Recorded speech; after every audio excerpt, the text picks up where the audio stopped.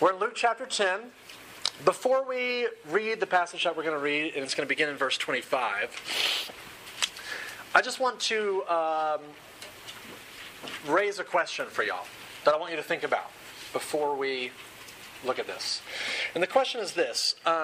We've been talking about sanctification, growing into becoming more and more like Jesus, more and more like the person that you were created to be, redeemed to be. But, okay, so what's the point? What are we being sanctified for? Are we just growing so that we can sit in a corner and be really joyful and excited about you and Jesus? Is that the point of it all? Well, it actually gets better than that. And so what I want to look at tonight is this great passage that's famous for a number of different reasons. But before we look at it again, I want to raise just one more question to you. And I want you to think about this. What would the good life look like for you? If you could just envision what the good life would be for you, what would it be? So, visualize it in your head. No need to respond audibly. For me, the good life for me would look something like an LL Bean catalog, where everybody is dressed up nice. Everyone's smiling. Everyone has perfectly straight teeth. They're all drinking lemonade and grilling barbecue, and there's lots of khaki everywhere. But this passage has really made me ask the question, is that the good life? Maybe. Maybe not. Let's look at this passage from Luke chapter 10, beginning in verse 25. It says this: On one occasion, an expert in the law stood up to test Jesus. "Teacher," he asked, "what must I do to inherit eternal life?" "Well, what's written in the law?" he replied. "How do you read it?" And he answered, "Love the Lord your God with all your heart, and with all your soul, and with all your strength, and with all your mind. And love your neighbor as yourself." "Well, you've answered correctly," Jesus replied. "Do this and you will live." But he wanted to justify himself, so he asked Jesus, and who is my neighbor?" And in reply, Jesus said, "A man was going down from Jerusalem to Jericho, where he fell into the hands of robbers. And they stripped him of his clothes, beat him, and went away, leaving him half dead. A priest happened to be going down the same road, and when he saw the man, he passed by on the other side. So, too, a Levite, when he came to the place and saw him, passed by on the other side. But a Samaritan, as he traveled, came to where the man was, and when he saw him, he took pity on him. And he went to him and bandaged his wounds, pouring on oil and wine. And then he put the man on his own donkey, took him to an inn, and took care of him. The next day he took out 2 silver coins and gave them to the innkeeper. "Look after him," he said, and when I return, I will reimburse you for any extra expense you may have." Now, which of these 3 do you think was the neighbor to the man who fell into the hands of robbers? And the expert in the law replied, "The one who had mercy on him." And Jesus told him, "Go and do likewise." Let me pray, and then we will look at this together, all right? Let's pray. Father, we do ask that in these next few moments you would be with us. It's been a long and a fun and enjoyable past few days. And so here we are at the end, and we need your grace and your Spirit to be with us, to teach us, to keep us attentive and focused. And so we would ask that you would do so in these next few moments. And we would pray all of this in Jesus' name. Amen. So here's what's going on in this passage that I just read.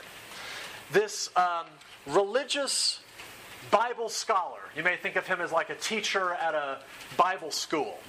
He comes up to Jesus and he asks him this question. Now, the reason he asks Jesus this question is because he has seen Jesus hanging out with really bad people. Prostitutes, tax collectors, drunkards, party animals, really trashy, nasty people. And so he wants to ask Jesus a question in order to trick him, in order to expose him. And so he comes up to Jesus and he says, "Okay, Jesus, what do I have to do to inherit eternal life?" And he's expecting Jesus to say something like this. well, all you have to do is accept me as your personal Lord and Savior, and you can kind of just do whatever you want then. It doesn't really matter. But you just have to have me as your personal Savior. But notice that's not what Jesus does. Jesus looks at him and says, okay, well, you're the big Bible scholar dude. What does it say in the Bible? And the guy quotes him, this great passage, love the Lord your God with all your heart, mind, soul, and strength, and love your neighbor as yourself. And Jesus says, that's great. A+ on the test. Good job. But this answer is not good enough for this Bible professor. Because when it says love your neighbor as yourself, that could mean anybody. Am I just supposed to love every human that I meet? That's going to take me a lot of time and a lot of effort. That can't mean what that means. And that can't be what that means. And so he asks him, okay. Let's will this thing down. What does the Bible mean when it says your neighbor? And so then Jesus launches into this story, what has come to be called the parable of the Good Samaritan, right? And the story is pretty simple. It's about this Jewish guy who's walking down the road, and these thieves jump out and jump him and mug him and beat him up and leave him on the ground. And then these two religious guys, a priest and a Levite, walk by and they see him and they keep going. And then this Samaritan comes up, and you remember Samaritans, Jewish people, don't get along. They don't like each other. Samaritan comes up, sees him on the ground, takes care of him, bandages him, takes him to the hospital. The end. And Jesus says, okay, which of these three do you think was the neighbor? And because this Jewish guy can't even say the word Samaritan because he hates him so much, he just says, the one that had mercy. And Jesus says, okay, good. Go and do that. The end. Let's close in prayer. No, I mean, what is going on here? Jesus is telling this unbelievable story to say, if you want to know what the good life is, the sanctified life, it looks like loving God with everything in you and serving in tangible ways your neighbor. And so what I want to do is just kind of draw out three quick implications of what he's talking about. I want to look at the necessity of service, the extent of service, and then the motive of service. Okay? Jesus is going to teach us these three things: the necessity of service, the extent of it, and then the motive for it. So first, the necessity of service. Here's what's going on. Jesus is looking at this Bible scholar and saying this: look, it's not enough to have the right theology. It's not enough to know all the right Bible answers. That's not enough. If you have all the right facts and data in your head, but you don't actually love people in tangible ways, you're not loving your neighbor. You're not a Christian. You're not following God. And here's why this is relevant for you. It's because you may be the type of person that knows all the right Bible answers. You're in a small group, a question gets asked to you, and you know the answer. You know the right Bible facts. And yet, if we looked at your life, it's all about you. Your time is yours. Your money is yours. Your stuff is yours. Your whole life revolves around you, and you're not loving anyone. And Jesus is saying, if that's you, if you have right information in your head, but your life is not marked by tangible service to other people, something's wrong. Now, I don't know how you feel about Duke basketball. I do know how you feel now. But regardless of how you feel, you have to at least admit this, that their coach, Coach K, is, a basketball genius. He's brilliant. He's smart. You may not like him, that Tar Heel shirt on. But you have to at least give the man credit. The man knows basketball. But here's the thing. You would not want Coach K on your basketball team, right? I mean, he's like 5'8", he's old, he doesn't know what he's doing on the basketball. He would just get owned in the paint. Elbows would be busting his teeth all up in the basketball paint. Here's the point. Even though Coach K is smart about the game of basketball, if the minute he tries to play, he's going to get destroyed. My point is this: information is not enough. Action is required. And Jesus is saying this with this story. Serving other people, loving other people in tangible ways, it is a non-negotiable. It's not an option. That's actually what it means to love God and to love your neighbor. See what he's saying? The necessity of it.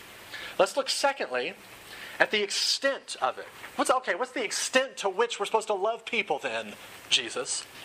Well, in order for this Samaritan to love this guy that's been beaten up on the road, I want you to see that it costs him three things. It costs him his safety, his schedule, and his savings. His safety, his schedule, and his savings. I just want to look at these just kind of quickly. First of all, it cuts into his safety.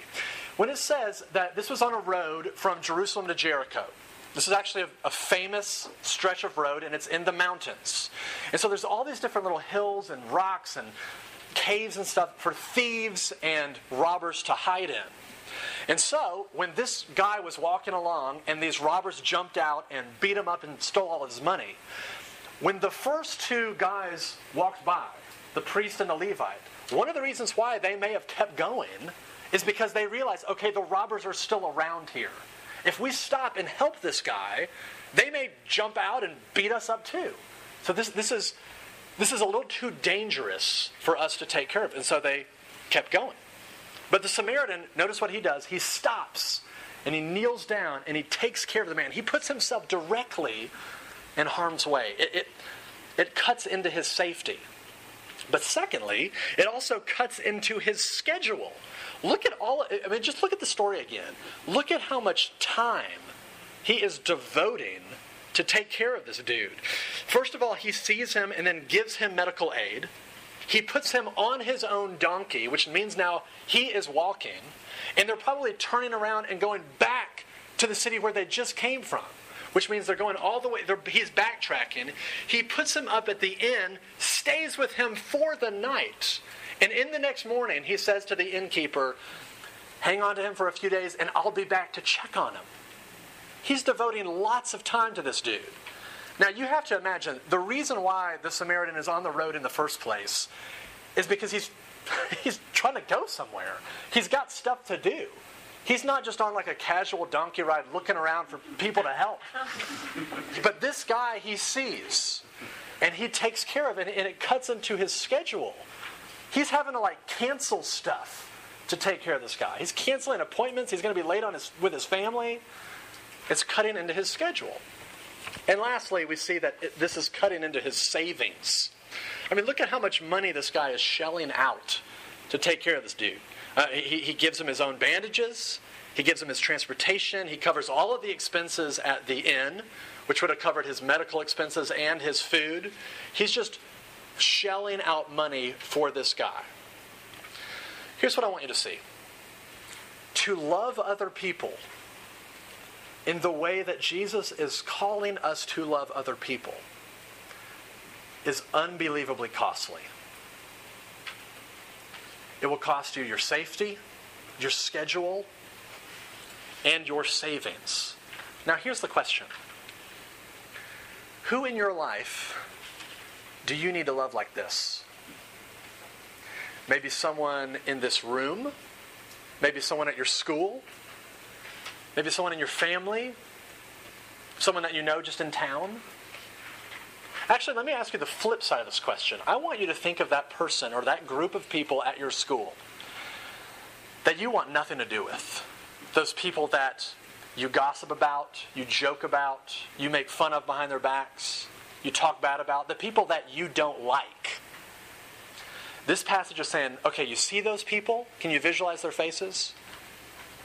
That's who you need to go love like this.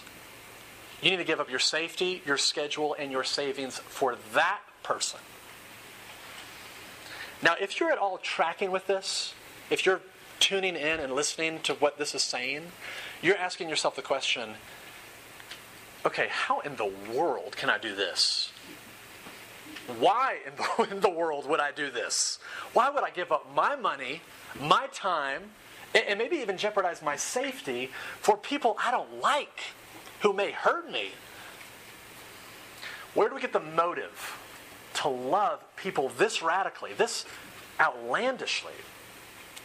Well, that's the third and the last thing I want to look at tonight. The motive of service. We looked at the necessity of it, the extent of it, and now the motive of service. Because the motive that Jesus gives you here is unbelievably revolutionary. Let me ask you a question. Don't answer out loud, just think of it in your head. What does God owe you? You have your answer? What do you think God owes you? I'm not going to ask you to say it out loud. Just hold that answer in your head. My guess is most of you thought of this. God owes me nothing. And you would be wrong. Let me ask you another question. How do you define this word grace? Don't answer it out loud. Just think of it. What is the definition to the word grace? A lot of people say that grace is when you give favor in the absence of merit. Favor in the absence of merit. Meaning, let's say I walk up to you, and because I'm very nice, I say, I'm going to buy you dinner. You did nothing to deserve it. There was no merit that prompted you to earn it from me. You didn't wash my car or mow my yard. I gave you a hamburger for dinner. That would be grace if you define it favor in the absence of merit. But that's not what grace is. Grace is favor in the presence of demerit. Do you see the difference?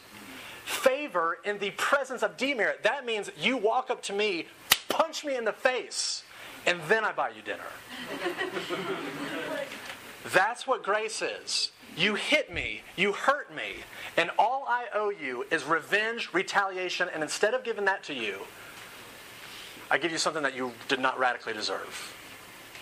So what is it that God owes you? Think about this.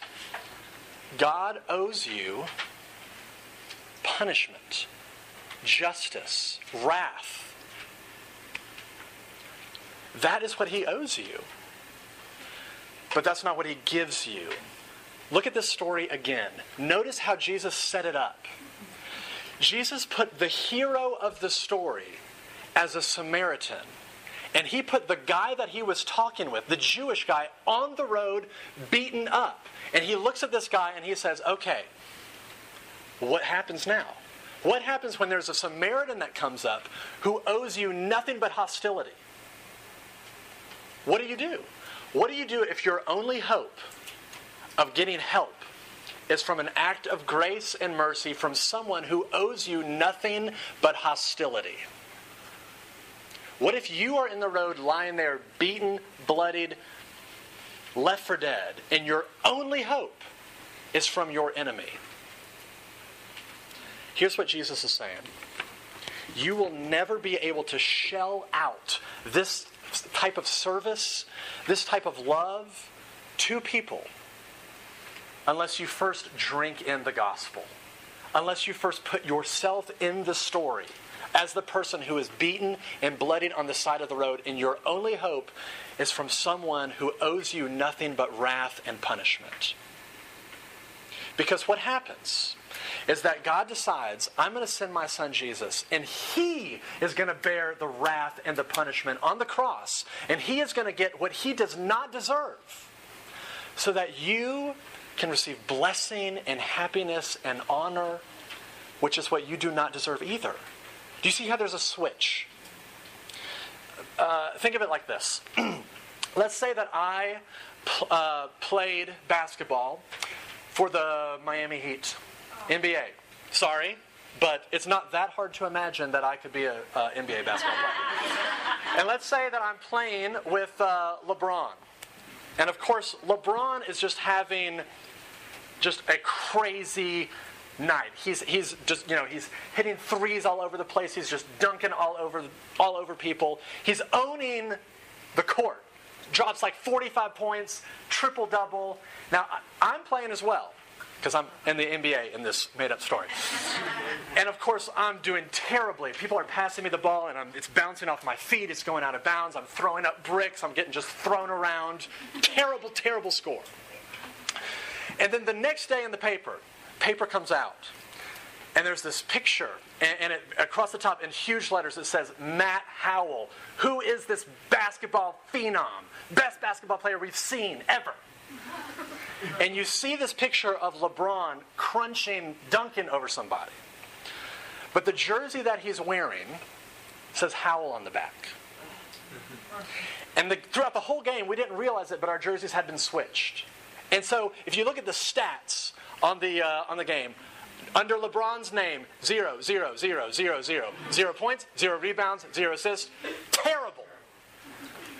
Matt Howell statistics, 45 points, 20 rebounds, on and on and on and on and on. Here's the point. When that switch happens, that means I get all of the credit of his performance and none of the criticism of my own. And for LeBron, he gets all of the criticism of my performance and none of the credit of his own. And that's exactly what happens in this story. The gospel story is that when you come to Jesus by faith, you get to wear his jersey. And he has lived a life of perfect righteousness, who cared for people perfectly. And you get the credit for that. And your life, which has been basically about you loving yourself, indulgent in your own sinfulness, lazy, greedy, lustful, all of that gets put on Jesus, and that's why he gets punished. He gets what you deserve, you get what he deserves, and when that gets into your bloodstream, and you see that's the way that he has treated me, that's the way that you want to treat others.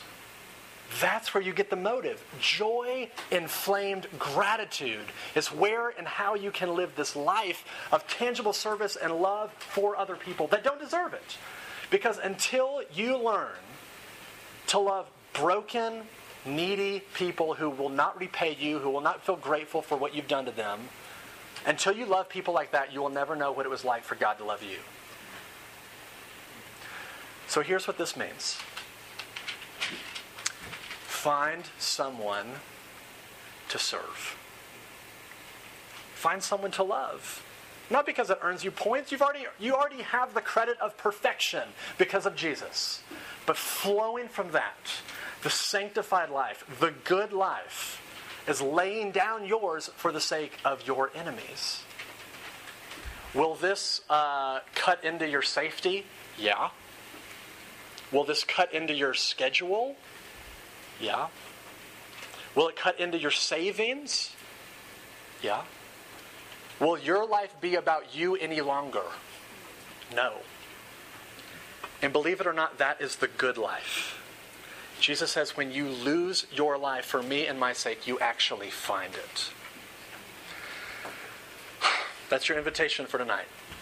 Find someone to serve because of how Jesus has served you. Let me pray. Father, we do ask that as we leave here, you would rivet and focus our eyes deeply on the cross.